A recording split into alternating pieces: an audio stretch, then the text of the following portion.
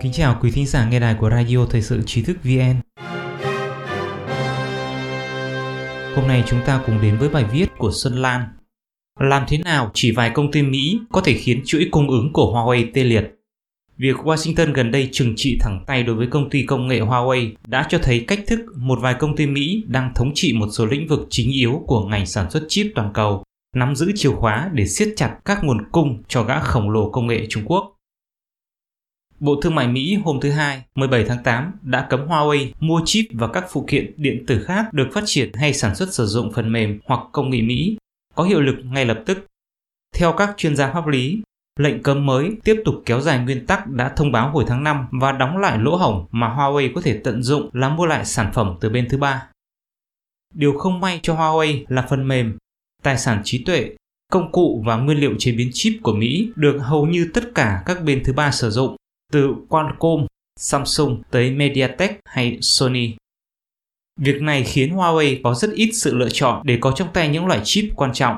Theo ông Jeff Blaber, Phó Chủ tịch về nghiên cứu tại công ty tình báo tiếp thị CCS Insight nói với tờ Nikkei. Trong khi ngành công nghiệp bán dẫn về bản chất được phân tán khắp nơi, thì nền tảng của nó lại dựa rất nhiều vào Mỹ. Do đó, có rất ít giải pháp thay thế cho Huawei, ông Blaber nói, bổ sung rằng sự thống trị hàng thập kỷ của Mỹ đối với chip là nền tảng của thung lũng Silicon. Các công ty hàng đầu về phần mềm thiết kế chip đều là công ty của Mỹ, gồm có Cadence Design Systems, Synopsys và Ansys.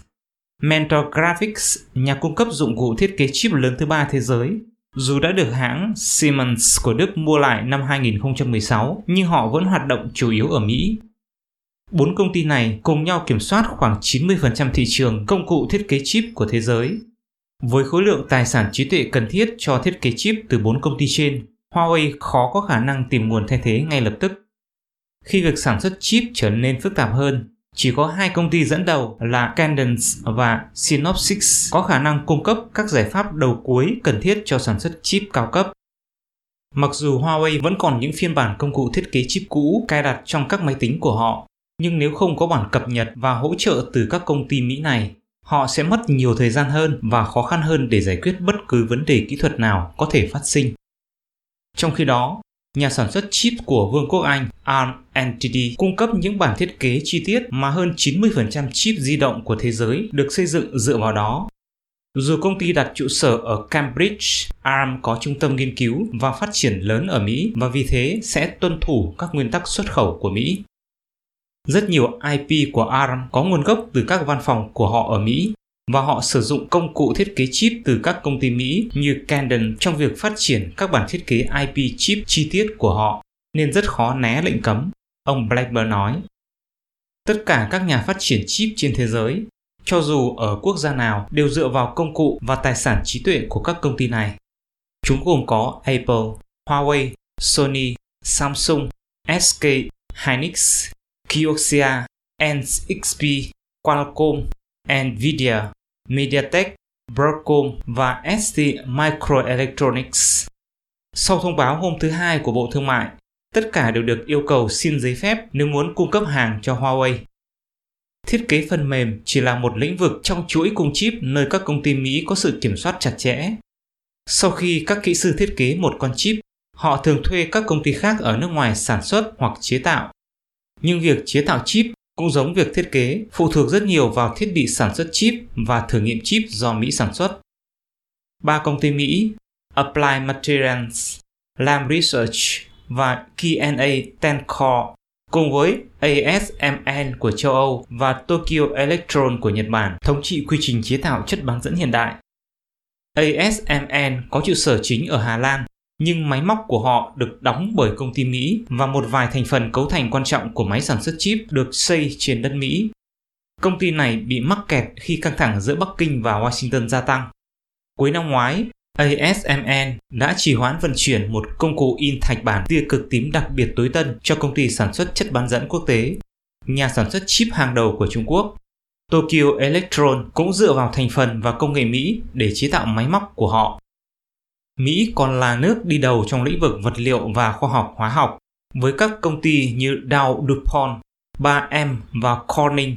Mỗi công ty nắm một vị trí độc nhất trong các quá trình sản xuất chip và màn hình. Theo các chuyên gia pháp lý, ngoài chất bán dẫn, phạm vi những lệnh cấm mới còn mở rộng tới các bộ phận cấu thành điện tử quan trọng khác như các bảng hiển thị. Hầu hết màn hình trên thế giới đều cần vật liệu của Mỹ do Corning và 3M cung cấp, cũng như thiết bị từ Applied Materials.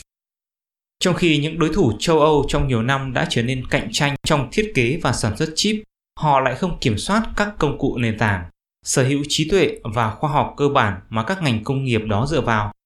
Theo ông Su Jae-yun, Giám đốc Học viện Nghiên cứu Quốc phòng và An ninh Quốc gia Đài Loan, đạt tới trình độ công nghệ đó đòi hỏi đầu tư dài hạn, tích lũy kinh nghiệm và được sự chấp nhận rộng rãi của đông đảo người tiêu dùng.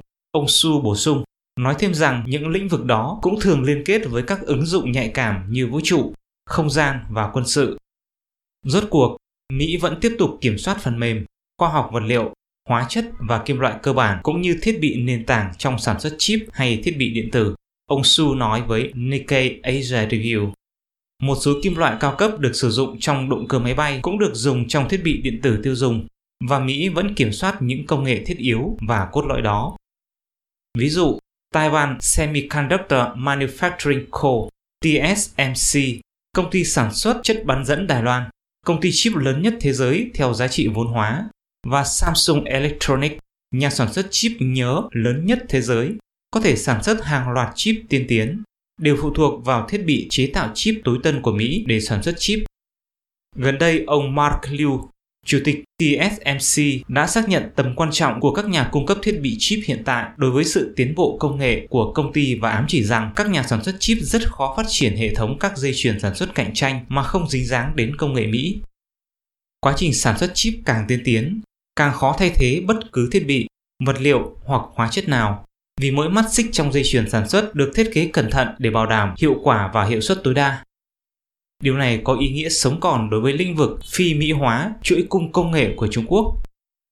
Việc thêm Huawei vào danh sách đen thương mại của Mỹ hồi tháng 5 năm 2019 đã cho thấy rõ sự phụ thuộc của Trung Quốc vào công nghệ Mỹ và khuyến khích Bắc Kinh nỗ lực tự cường.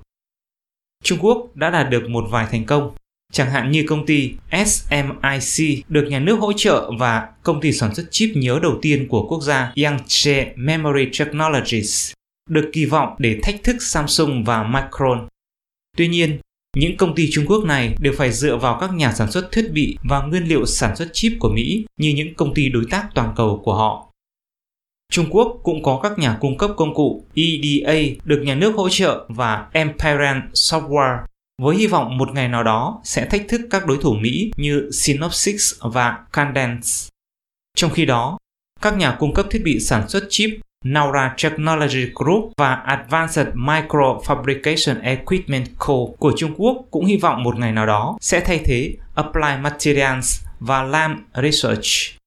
Tuy nhiên, những công ty này còn kém xa các công ty nước ngoài về năng lực và quy mô. Để tài trợ cho tham vọng chip, Bắc Kinh đã rót khoảng 340 tỷ nhân dân tệ, tương đương 9 tỷ đô la vào cái gọi là quỹ lớn từ khi nó được thành lập vào năm 2014. Năm ngoái, nhà nước cũng dựng lên thị trường STAR Thượng Hải, phiên bản Trung Quốc của Nasdaq.